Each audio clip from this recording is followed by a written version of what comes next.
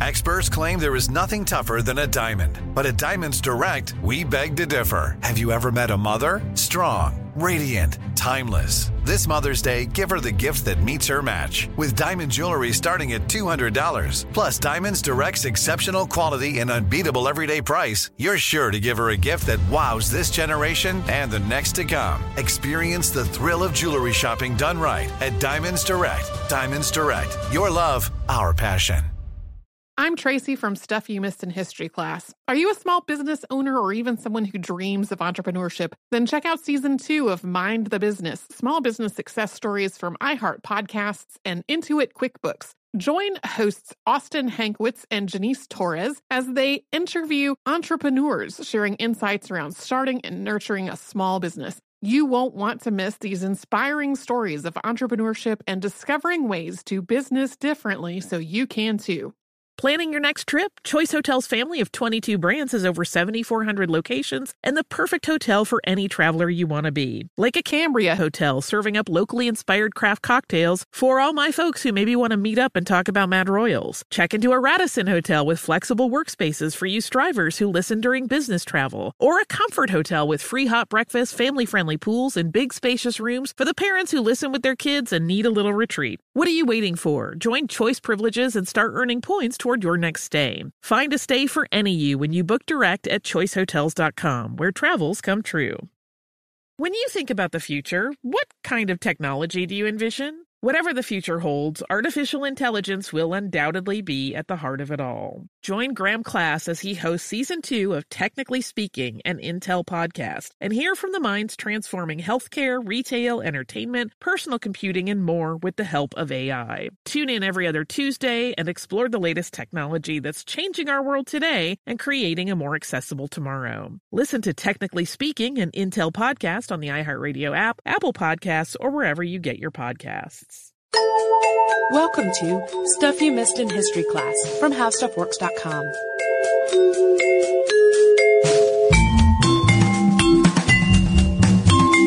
Hello and welcome to the podcast. I'm Holly Fry. And I'm Tracy V. Wilson. And today's subject has been requested by multiple listeners, especially when we first came on the podcast. We came on just after kind of the 100th anniversary of the event we're talking about today. And so it had been covered by a number of papers and had kind of been in people's minds a little bit more. It's actually been on my list for almost since the beginning. And we haven't had an axe murderer episode in a little while. So we're due, I suppose, as due as one can be for such things. This one has some haunting mythology around it. It remains an unsolved case, so it's good for the Halloween season. And it's probably no surprise, based on the fact that I have already said this is an axe murderer episode. But just to be safe, here's the warning. This is some graphic talk of some pretty brutal murders, and particularly the deaths of children, which I know can be really difficult for some people to hear. So if you are sensitive to violent subjects of this nature, or if you listen with younger history buffs, this is maybe one to proceed with caution or to pre-screen. For example, I can already tell you my best friend is not going to partake of this one. She and I were talking about it while I was researching. And as a parent, for her, it's just too rough to listen to this kind of stuff. And the story is incredibly tragic. And even I'm often quite open that I'm not really a kids person. It took me a long time to research because I would find that I just had to get up and walk away for a while because it's brutal and it's hard to think about somebody doing the things that this person or persons did. So we are talking about the Villisca axe murders. And before we get into the details of the actual event, I will let Tracy set the scene a little bit about the town of Villisca, Iowa. Yeah, so Villisca, Iowa. This took place in 1912. Villisca is in Montgomery County, and it's only about 4 square kilometers in size, so not really big. Omaha, Nebraska, and Des Moines, Iowa are the nearest large metro areas, and Villisca is roughly in between them and a little bit south. Yeah, it's a little closer to one side than the other, but for the purposes of this, in between. And in the early 1900s, this was a town that was on a growth trajectory. It was kind of rural, but there was a budding business community. The train depot was very busy. They had a lot of trains coming and going and visitors and business people, and it was a close-knit community. Josiah B. Moore, who was the father of the family at the center of this whole unsettling crime, was 43 in 1912. He's sometimes referred to as JB, and he had lived in Villisca for 13 years when he died and was a respected businessman. He had married Sarah Montgomery on December 6th, 1899. And Sarah had been born in Illinois in 1873, and she moved to Iowa in 1894 when the rest of her family moved there. She was 39 at the time of the murders. The Moores had 4 children. Herman was 11 and was also really close to his father. Catherine was their second child, and she was age 10 at the time of the attack. There were also 2 younger brothers, Boyd, who was 7, and Paul, who was 5. And there are 2 other children that were victims in this case. So on the morning of June 9th of 1912, sisters Lena, who was 12, and Ina, who was 8, Stillinger, they were the daughters of Joseph and Sarah Stillinger, attended Sunday services at the Presbyterian Church. And the girls were intending to visit with their grandmother for the day after church had concluded. And then the plan for the rest of the day was that the girls would then go back to church to attend special Children's Day activities in the evening before returning to their grandmother's house to spend the night. But the evening's plans changed when Catherine Moore invited her 2 friends to spend the night at the Moore house after the Children's Day activities. J.B. Moore called the Stillinger home on the phone. He left a message with Lena and Ina's older sister Blanche to pass along to their parents that they would be spending the evening with them. So, one of those parenting heads-up calls. Your kids are going to stay over here.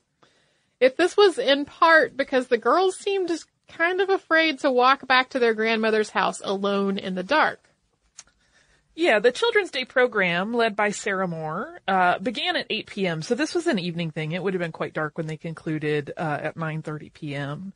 And once the festivities were all wrapped up, the entire Moore family and the 2 young Stillinger sisters walked back to the Moore home and arrived there, it's estimated, somewhere between 9:45 and 10 p.m.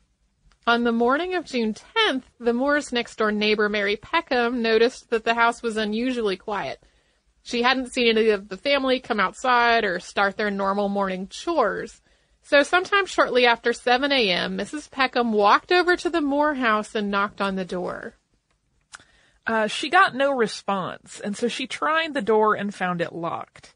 And this is one of those areas that there is some conflicting information in various records. So many will say this was actually pretty unusual for the door to have been locked. The habitual locking of doors at night was not really particularly common practice at this time in Villisca, or in fact many other places. In the early 1900s, there just wasn't that sort of level of lockdown at the end of the night.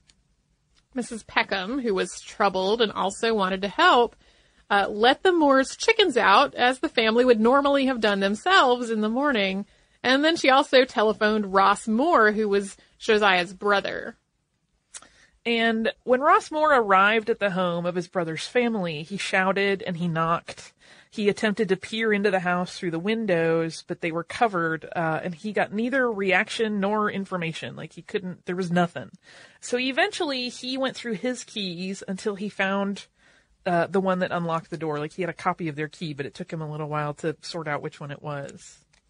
Mary Peckham was there with Ross Moore, but she didn't venture past the porch and into the house.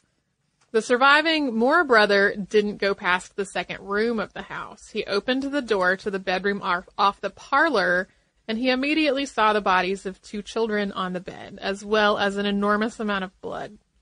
He went back to the porch and told Mary Peckham to call the police. Yeah, and this was a very small, by today's standards, home. So the bottom floor was only 3 rooms. It was like the parlor or the front room, this small bedroom, and a kitchen. So after they raised an alert, City Marshal Hank Horton responded. He quickly arrived on the scene, and his investigation of the house revealed that in addition to the 2 bodies Ross Moore had seen, the young Stillinger sisters, there were 6 more bodies upstairs. The entire Moore family and their guests had been killed in their beds. It was about 9 in the morning when the county coroner finally got there and took a look at the situation. He later reviewed his findings with the sheriff and the marshal, and then he called a coroner's jury to the home. So once word spread of what had happened in a small community, these things do spread rather quickly, many townspeople made their way to the scene, and this ended up being a real problem. We've talked about similar things happening before with crime scenes. So these people were all there. They were very interested. And so keeping the crime scene intact became something of an impossibility. There were accounts of dozens of people at a time walking through the house, kind of with a, morbid curiosity, trying to catch a glimpse of the bodies or see what had happened. Some reports even put it at close to 100 people at one point that were all in the house, which again was not that large a structure. So you can imagine, keeping evidence intact was completely out the window at that point. I'm irritated by these looky-loos. Yes. Eventually, the Villisca National Guard had to come and clear the area and keep onlookers out of the house. By that time, several hours had passed, and a lot of the evidence was damaged or compromised, which just infuriates me. I want to take all the looky-loos for a stern lecture about how not to be terrible. Yeah, and I mean, I have read some, I forget which account it was that I was reading, where they were kind of pointing out, yes, this was terrible, but even so, there's maybe wouldn't have been that much more evidence that was really garnered in the investigation, but we don't know. So the coroner's jury did not finish their investigation of the home until after 10 p.m., and it was at that point that the undertaker was given clearance to remove the bodies. Those were taken to a local fire station, which was being used as kind of a makeshift morgue because it was so many people at once. And the undertakers did not finish moving the victims until roughly 2 a.m. So before we get into kind of the grisly stuff, do you want to have a quick word from a sponsor so we don't interrupt all of this yuckness with an ad? Let's do. I'm Tracy V. Wilson from Stuff You Missed in History Class. Did you know small businesses make up 99.9% of all businesses in the United States? The world is powered by entrepreneurs, and if you're a small business owner or even someone dreaming of starting your own business, then you'll want to check out Season 2 of Mind the Business, Small Business Success Stories from Ruby Studio, from iHeartMedia, and Intuit QuickBooks. And every episode, hosts Austin Hankwitz and Janice Torres talk to entrepreneurs about how they've grown from the lessons of launching and nurturing a small business and how they have found success being their own boss. From the excitement of first starting out to finding the right tools and resources to process invoices and payments like QuickBooks Money, you won't want to miss these inspiring stories of entrepreneurship and discovering ways to business differently so you can too. And if you're a small business owner or even someone dreaming of starting your own business, then you'll want to check out Season 2 of Mind the Business, Small Business Success Stories from Ruby Studio, from iHeartMedia, and Intuit QuickBooks. When you think about the future, what kind of technology do you envision? Whatever the future holds, artificial intelligence will undoubtedly be at the heart of it all. Join Graham Class as he hosts Season 2 of Technically Speaking, an Intel podcast from Ruby Studio in partnership with Intel. Explore the future of technology that's rapidly evolving our world today with the help of AI. There is still so much work and research needed to fully understand the power and potential of AI, and Intel is at the forefront of implementing AI in revolutionary technology that's changing the world we live in for the better. In each episode, Graham interviews the minds transforming medicine and healthcare, retail, entertainment, personal computing, and more, while pioneering new uses for AI in these spaces. Tune in every other Tuesday and explore the latest technology that's changing our world today and creating a more accessible tomorrow. Listen to Technically Speaking, an Intel podcast on the iHeartRadio app, Apple Podcasts, or wherever you get your podcasts. Today I'm going to give you some straightforward advice on how to deal with naughty kids. How about instead of timeouts, time-ins? Time for you to start paying some bills. I'm JB Smoove, and that was a full episode of my new podcast, Straightforward, inspired by guaranteed straightforward pricing from AT&T Fiber. Get what you want without the complicated. AT&T Fiber, live like a gigillionaire. Available wherever you get your podcasts. Limited availability in select areas. Visit AT&T.com/hypergig for details.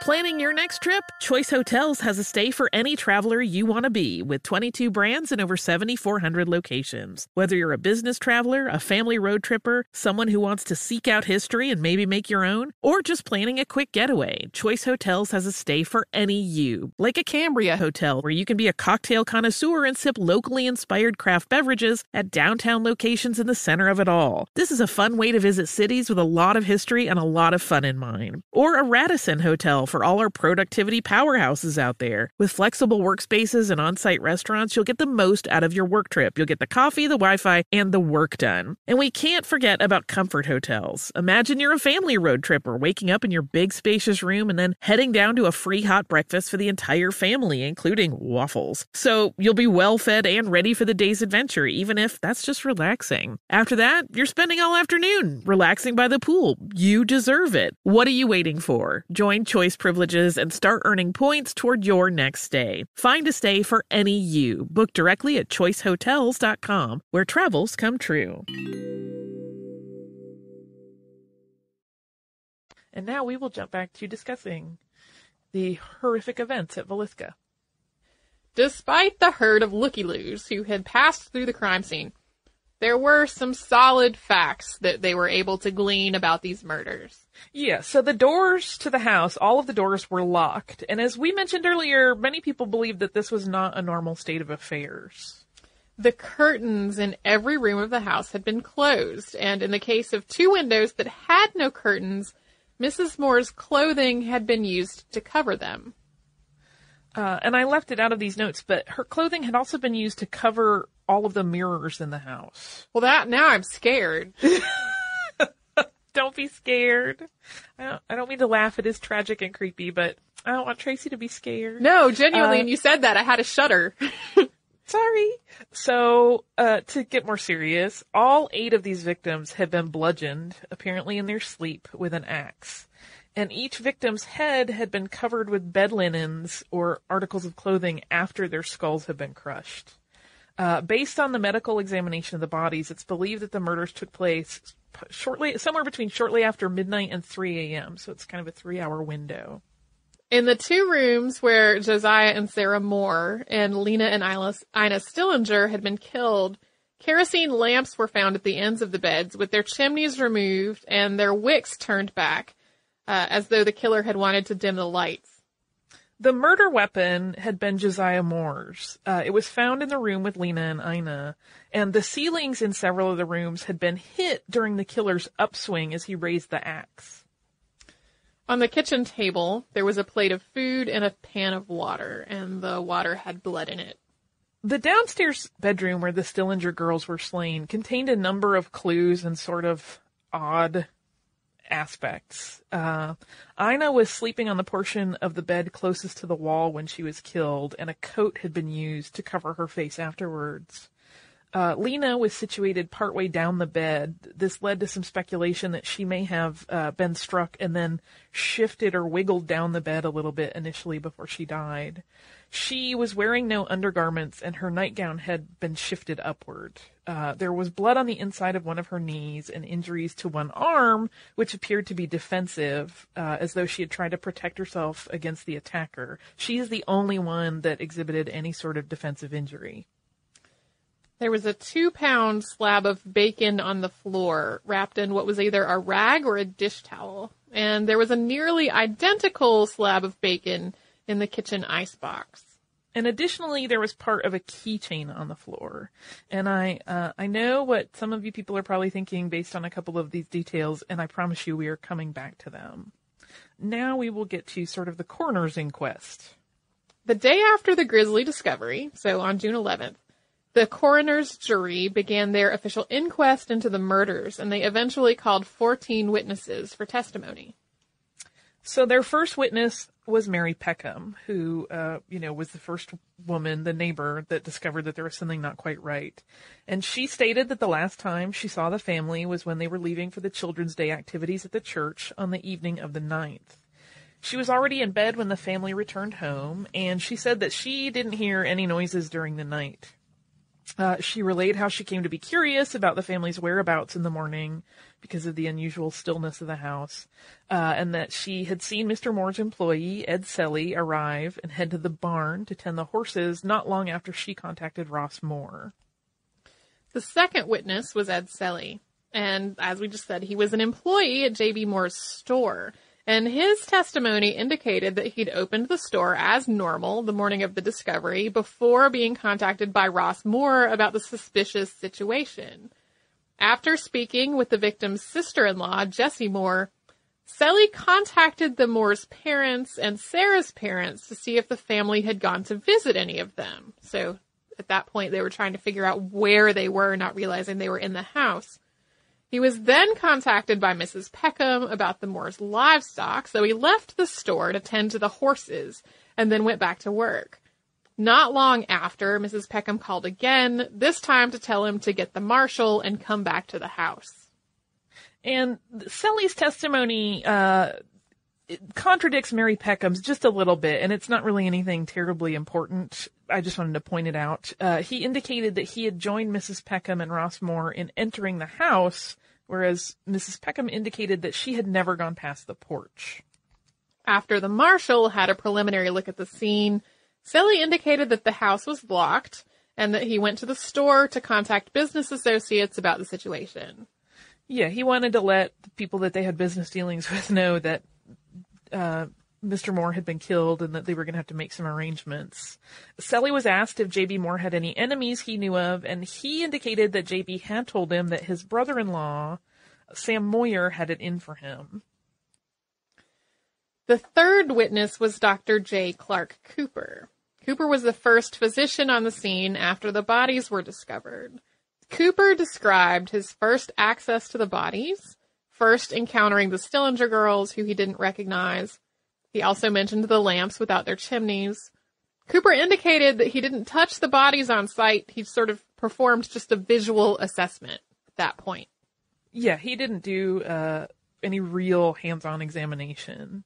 His statement also included that estimated time of death that we talked about, and that was based on his observation of the blood and brain matter on the scene and the level of dryness and congealment it had achieved. He was also the one that introduced the detail that the faces he believed had been covered after the bludgeoning, and this was based on the fact that none of the covering fabrics were stuck to the wounds. They'd just kind of been draped over afterwards, and none of those fabrics or articles of clothing had any holes or damage of any kind other than normal wear and tear. Witness 4 was Jessie Moore, who was Ross Moore's wife. Jessie spoke with Mrs. Peckham when she first called for Ross, and her statement echoed Ed Selly's regarding what their conversations were like. She also mentioned that she later entered Josiah's and Sarah's home to retrieve photographs of the family for the local paper, and she didn't know of any possible enemies that the family might have had.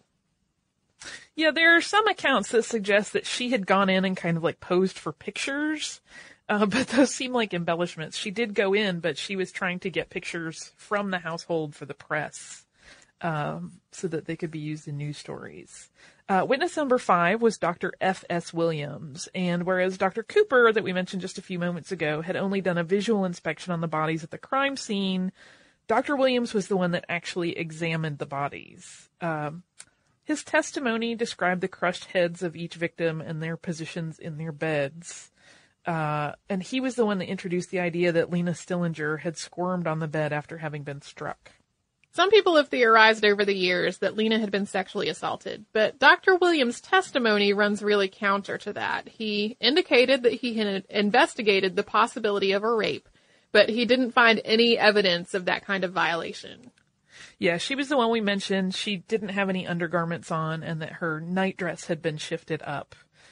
She may have been the object of some, visual stimulation for the killer, but her body was not in any way molested, to the best of this doctor's knowledge.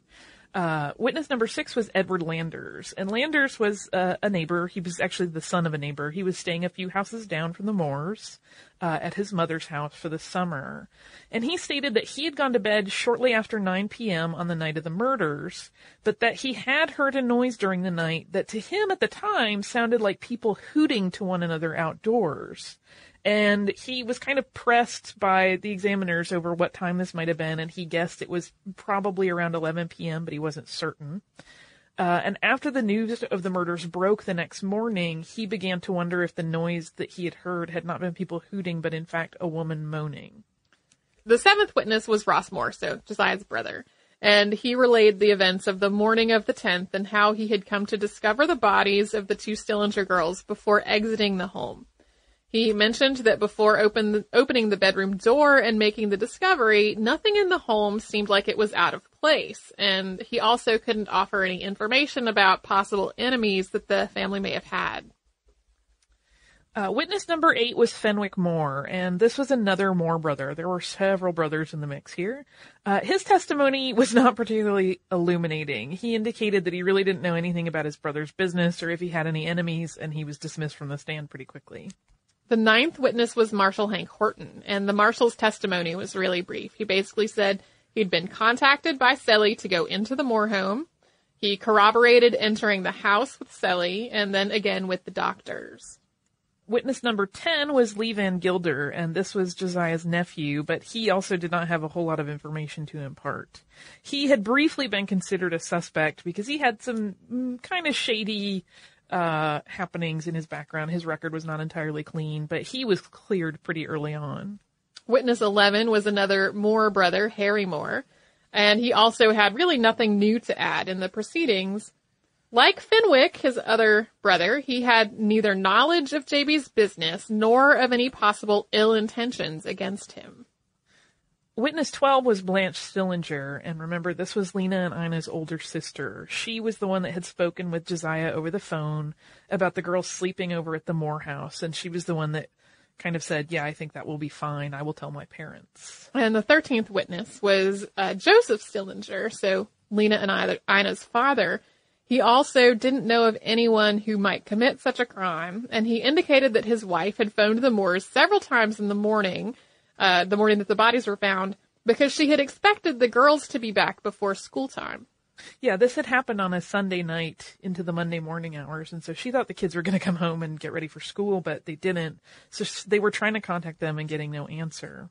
The last witness was Charles Moore. This is yet another Moore brother. Charles testified to the coroner's jury that he knew Josiah kept an axe, but when he was questioned, he couldn't say with certainty that the murder weapon was the one that Josiah owned. He just wasn't sure. He also indicated that it was, in fact, his brother's habit to lock the house from the inside at night. One thing that always kind of rings odd to me and is not really discussed all that much in a lot of these is that the whole house was locked, but somehow the killer or killers got out. So that's always stayed a little bit of a mystery. Whether they had a key or not is unclear. Yeah, well, and then that gets into me super wondering what lock technology was like at the time. Like, now we have doorknob locks that you just flip the thing and then you go out. Well, and there was also, skeleton keys that could open multiple doors were a little more common still then. It just wasn't quite the same as what we're dealing with today. So, and that may be one of the reasons that it's not really talked about that much. It's not that insane a thing. It's not like, even in some of the, and I'll talk about them briefly at the end, but even in like some of the, sort of supernatural investigations of it, it doesn't really seem to come up as like a weird thing, like an entity locked all the doors. Doors were just locked. It doesn't get embellished a whole lot. But, before we start talking about suspects and what may have driven someone to do this, let's have another quick word from a sponsor. We'll take a break from all of this sort of dark material for just a moment. I'm Tracy V. Wilson from Stuff You Missed in History Class. Did you know small businesses make up 99.9% of all businesses in the United States? The world is powered by entrepreneurs, and if you're a small business owner or even someone dreaming of starting your own business, then you'll want to check out Season 2 of Mind the Business, Small Business Success Stories from Ruby Studio, from iHeartMedia, and Intuit QuickBooks. And every episode, hosts Austin Hankwitz and Janice Torres talk to entrepreneurs about how they've grown from the lessons of launching and nurturing a small business and how they have found success being their own boss. From the excitement of first starting out to finding the right tools and resources to process invoices and payments like QuickBooks Money, you won't want to miss these inspiring stories of entrepreneurship and discovering ways to business differently so you can too. And if you're a small business owner or even someone dreaming of starting your own business, then you'll want to check out Season 2 of Mind the Business, Small Business Success Stories from Ruby Studio, from iHeartMedia, and Intuit QuickBooks. When you think about the future, what kind of technology do you envision? Whatever the future holds, artificial intelligence will undoubtedly be at the heart of it all. Join Graham Class as he hosts Season 2 of Technically Speaking, an Intel podcast from Ruby Studio in partnership with Intel. Explore the future of technology that's rapidly evolving our world today with the help of AI. There is still so much work and research needed to fully understand the power and potential of AI, and Intel is at the forefront of implementing AI in revolutionary technology that's changing the world we live in for the better. In each episode, Graham interviews the minds transforming medicine and healthcare, retail, entertainment, personal computing, and more, while pioneering new uses for AI in these spaces. Tune in every other Tuesday and explore the latest technology that's changing our world today and creating a more accessible tomorrow. Listen to Technically Speaking, an Intel podcast on the iHeartRadio app, Apple Podcasts, or wherever you get your podcasts. Today I'm going to give you some straightforward advice on how to deal with naughty kids. How about instead of timeouts, time-ins? Time for you to start paying some bills. I'm JB Smoove, and that was a full episode of my new podcast, Straightforward, inspired by guaranteed straightforward pricing from AT&T Fiber. Get what you want without the complicated. AT&T Fiber, live like a gigillionaire. Available wherever you get your podcast. Limited availability in select areas. Visit AT&T.com/hypergig for details.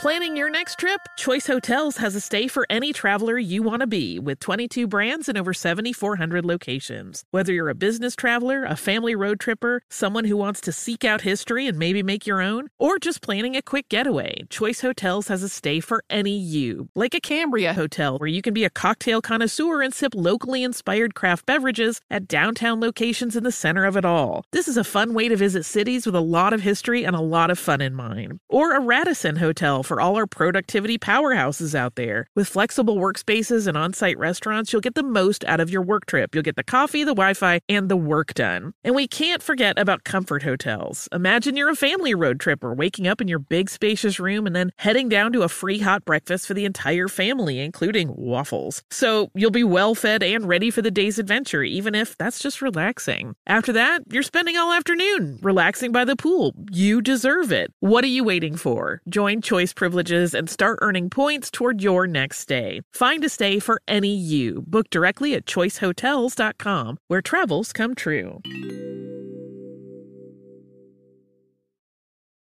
So to return to this horrifying subject, there were many early leads in this case and really no shortage of suspects, but nothing ever panned out, and this horrific crime is still unsolved.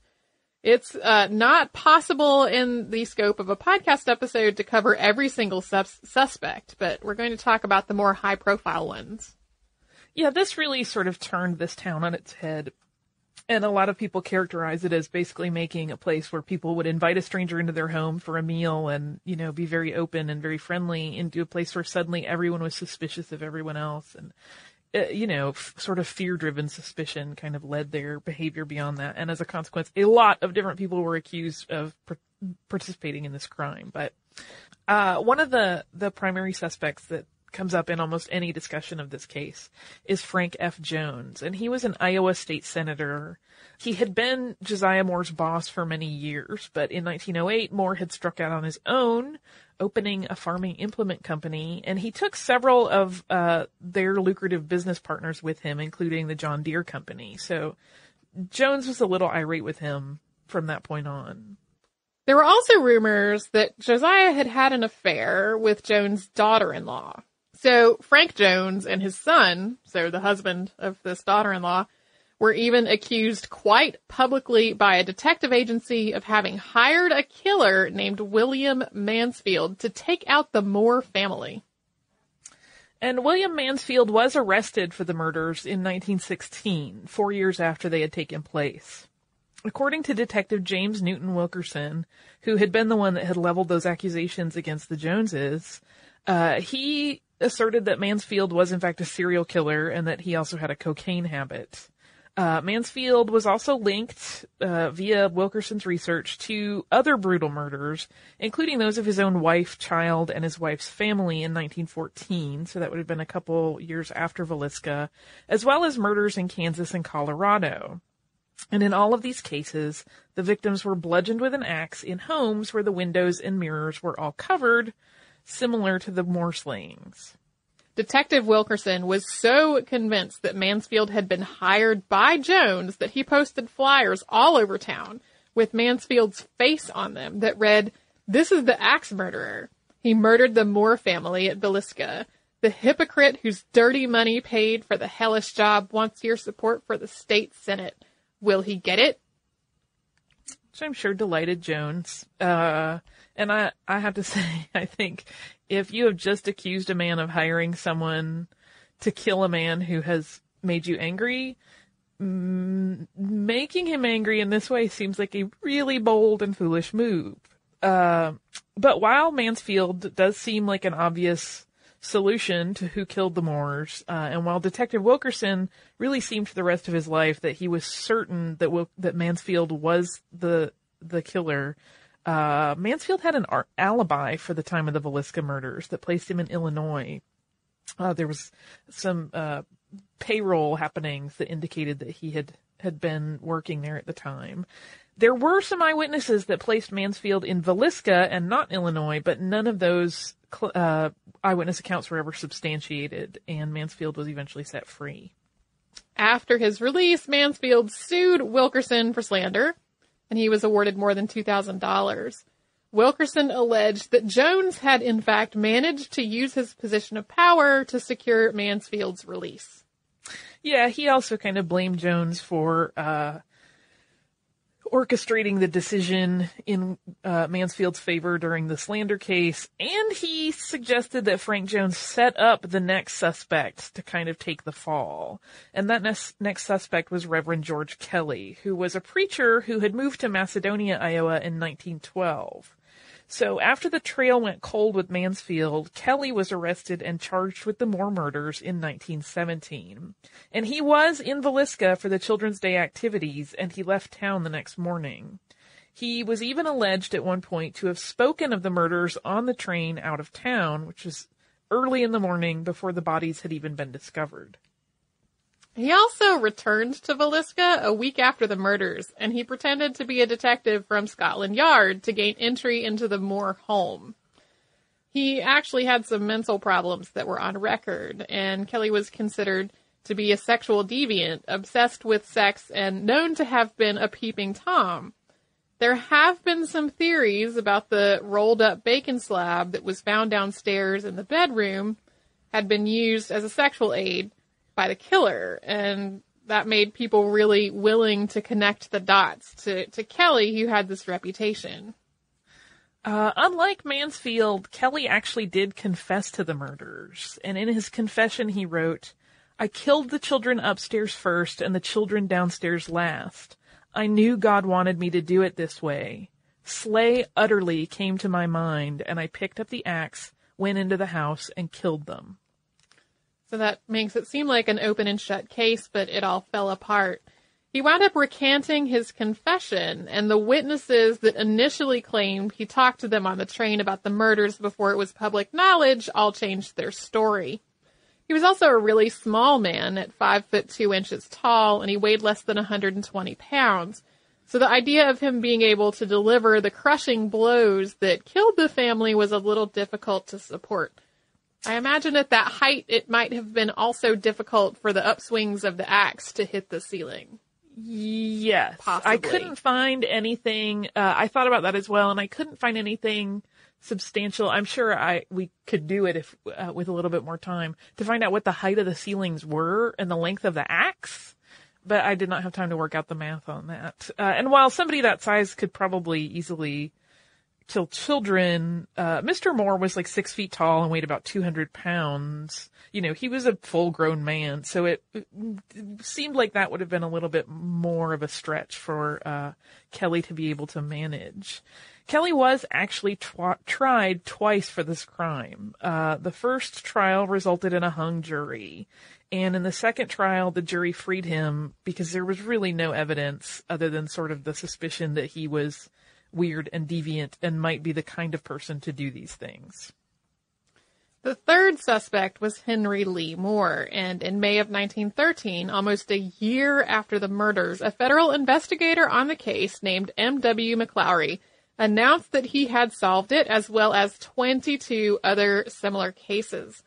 McLaury believed all of the slayings to be the work of serial killer Henry Lee Moore, who was not actually relation to the Moore family. It was not yet another Moore brother. Yeah, it was just coincidental that they had the last name. A few months after the Villisca incident, Henry Moore was convicted of murdering his mother and grandmother in Missouri. The brutality of the victims was quite similar. They were bludgeoned with an axe, and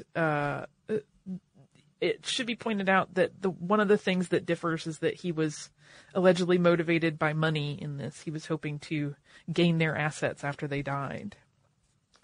As the Villisca investigation had gone on, multiple similar axe murders were uncovered in Colorado, Illinois, and Kansas. And some of these were crimes Mansfield had also been linked to by other investigators. But McLaury thought they were all Henry Moore's doing. Moore actually served 36 years of his life sentence for the deaths of his mother and grandmother. And then he was paroled in 1949. He ended up having his sentence commuted some years later when he was in his 80s.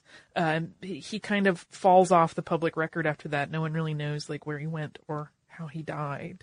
But he was never formally charged for the murders in Villisca, despite McLaury's insistence that he was clearly the one who had done it. In addition to these three high-profile suspects, there were so many others, and initially it was because of the shocking nature of the homicide. Citizens of Villisca suspected anyone who wasn't from around there. Some of them were legitimately suspect, although not ever actually linked to the murders, and some of them were simply guilty of being strangers. And I wanted to make a note about the similarities among the murders that were discovered in other states and other areas and the use of an axe as the murder weapon. It's worth considering, just food for thought, that this was a time when almost every home would have an axe, often readily accessible. Mike Dash, who is a writer that wrote an article for the Smithsonian in 2012 about the Villisca killings, makes the point that this sort of could be considered a weapon of convenience for the times. Like in the Midwest, if you just wanted to go on a killing spree, an axe was pretty easy to get a hold of. Additionally, as is the case often with high-profile crimes, confessors came out of the woodwork for decades. People were confessing to the crime well into the 1930s, although many of these confessions got details wildly wrong. Yeah, that happens with any big murder case, or there are people that confess that could not have done it for whatever reasons. But those, of course, were pretty easily dismissed in most cases. So jumping to sort of the modern day, in 1994, the house where J.B. Moore and his family were killed was purchased by Darwin and Martha Lynn, and the Lynns restored the house to its 1912 condition, and the residence was placed on the National Historic Places Registry in 1998. Prior to the Lynn's purchase, the house had passed through many hands of ownership, and it had been repeatedly renovated, so it was really quite a significant restoration effort. Today you can tour the home. It's actually a museum. And for a little less than $500 a night, you can book sleepovers in the murder house. It's actually one of the main draws of Villisca, which is a pretty rural town. If you want to book on the anniversary of the murders, though, there's a lottery. And there have been many discussions and debates through the years about whether it's right for a business to grow out of such a tragedy and so much brutality. These debates probably go on for as long as the museum is open.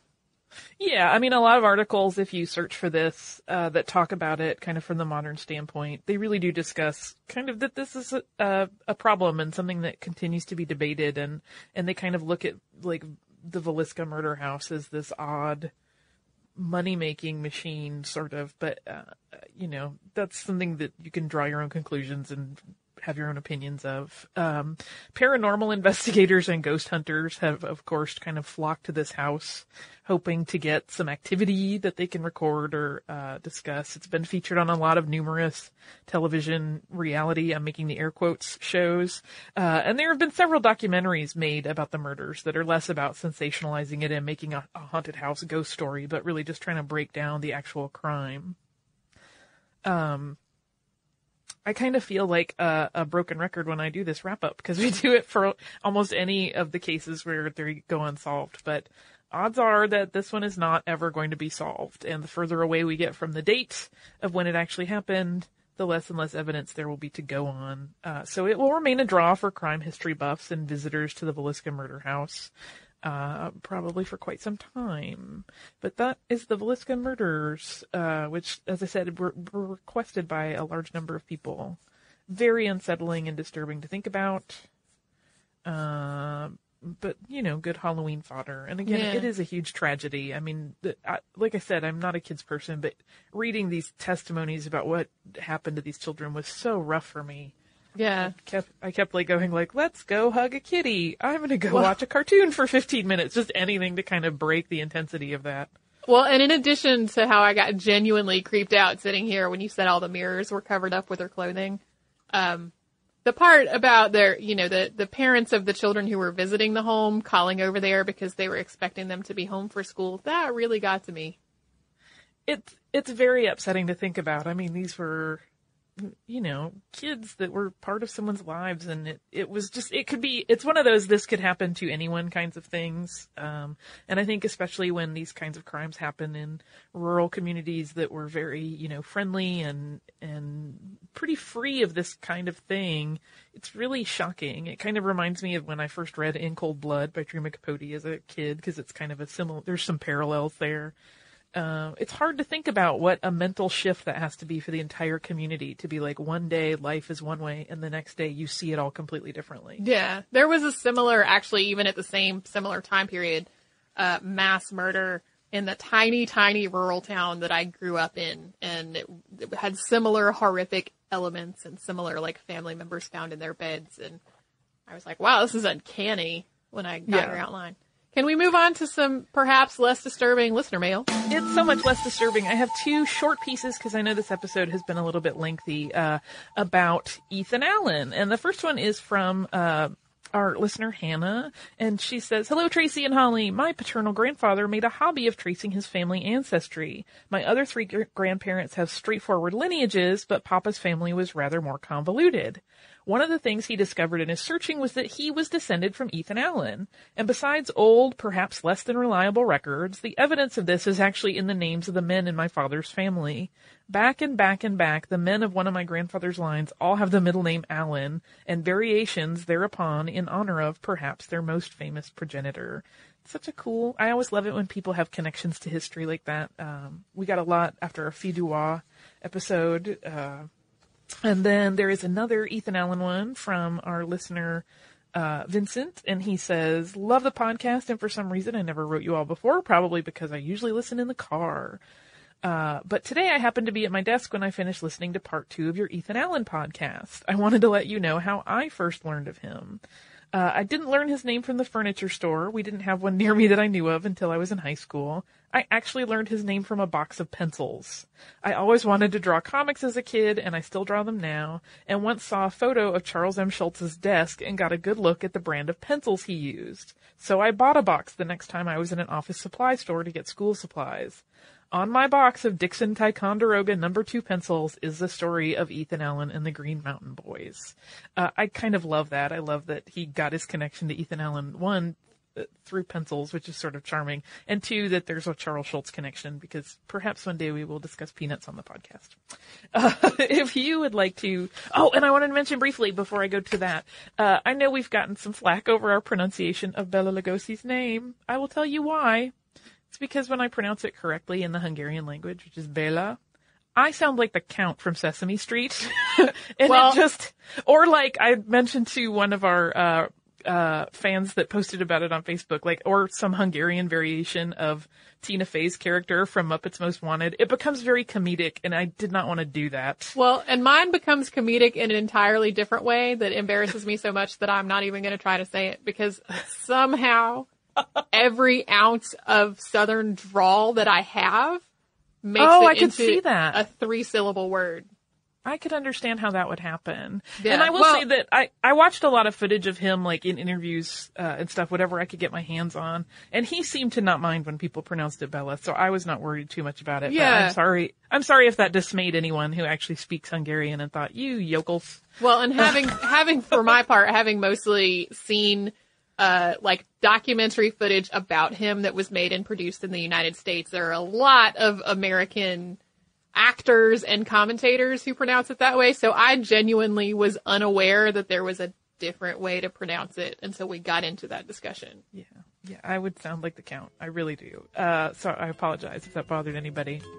I made that decision based on my desire to not make it a comedy.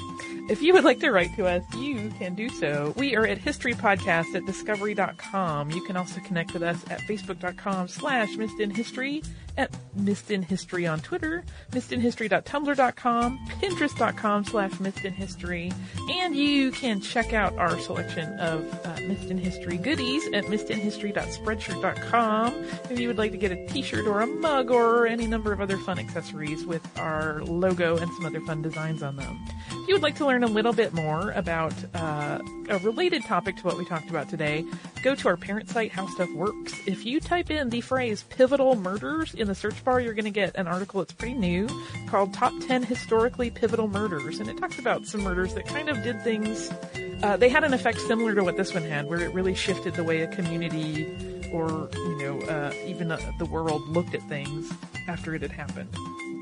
So you can do that at our website, at our parent site, howstuffworks.com. You can also visit us at missedinhistory.com for show notes, all of our episodes archived, and the occasional fun blog posts. We hope you visit us at missedinhistory.com and howstuffworks.com. For more on this and thousands of other topics, visit howstuffworks.com.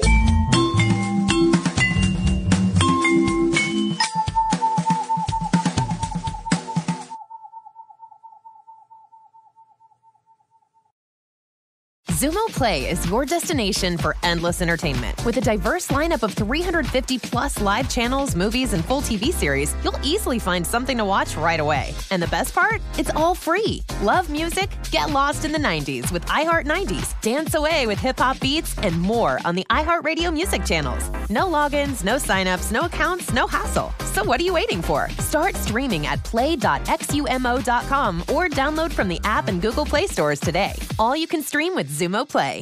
Xfinity has free premium networks for everyone this month, no matter what kind of entertainment you love. Addicted to true crime? Catch killer cases and more spine-tingling shows on A&E Crime Central. Crave adventure? Explore Asian action movies on Hi-Ya. Searching for something extreme? Check out skating, snowboarding, and more on Fuel TV Plus, the global home of action sports. And find crowd-pleasing bops on iHeartRadio's Hit Nation playlist. There's new free shows and movies to love every week. Say free this week in your Xfinity voice remote. This is Malcolm Gladwell from Revisionist History. eBay Motors is here for the ride. With some elbow grease, fresh installs, and a whole lot of love, you transformed 100,000 miles and a body full of rust into a drive that's all your own. Brake kits, LED headlights, whatever you need, eBay Motors has it. And with eBay Guaranteed Fit, it's guaranteed to fit your ride the first time, every time, or your money back. Plus, at these prices, you're burning rubber, not cash. Keep your ride or die alive at ebaymotors.com. Eligible items only. Exclusions apply. This is Raquel Willis from Queer Chronicles. Right now, there are close to 500 anti-LGBTQ+ bills in state legislatures across the country. Lambda Legal is leading the charge against these hateful bills that target mostly trans and non-binary people. You can fight discrimination and help write the next chapter of Lambda Legal history. To learn more about their open cases and to donate, visit lambdalegal.org. That's lambdalegal.org.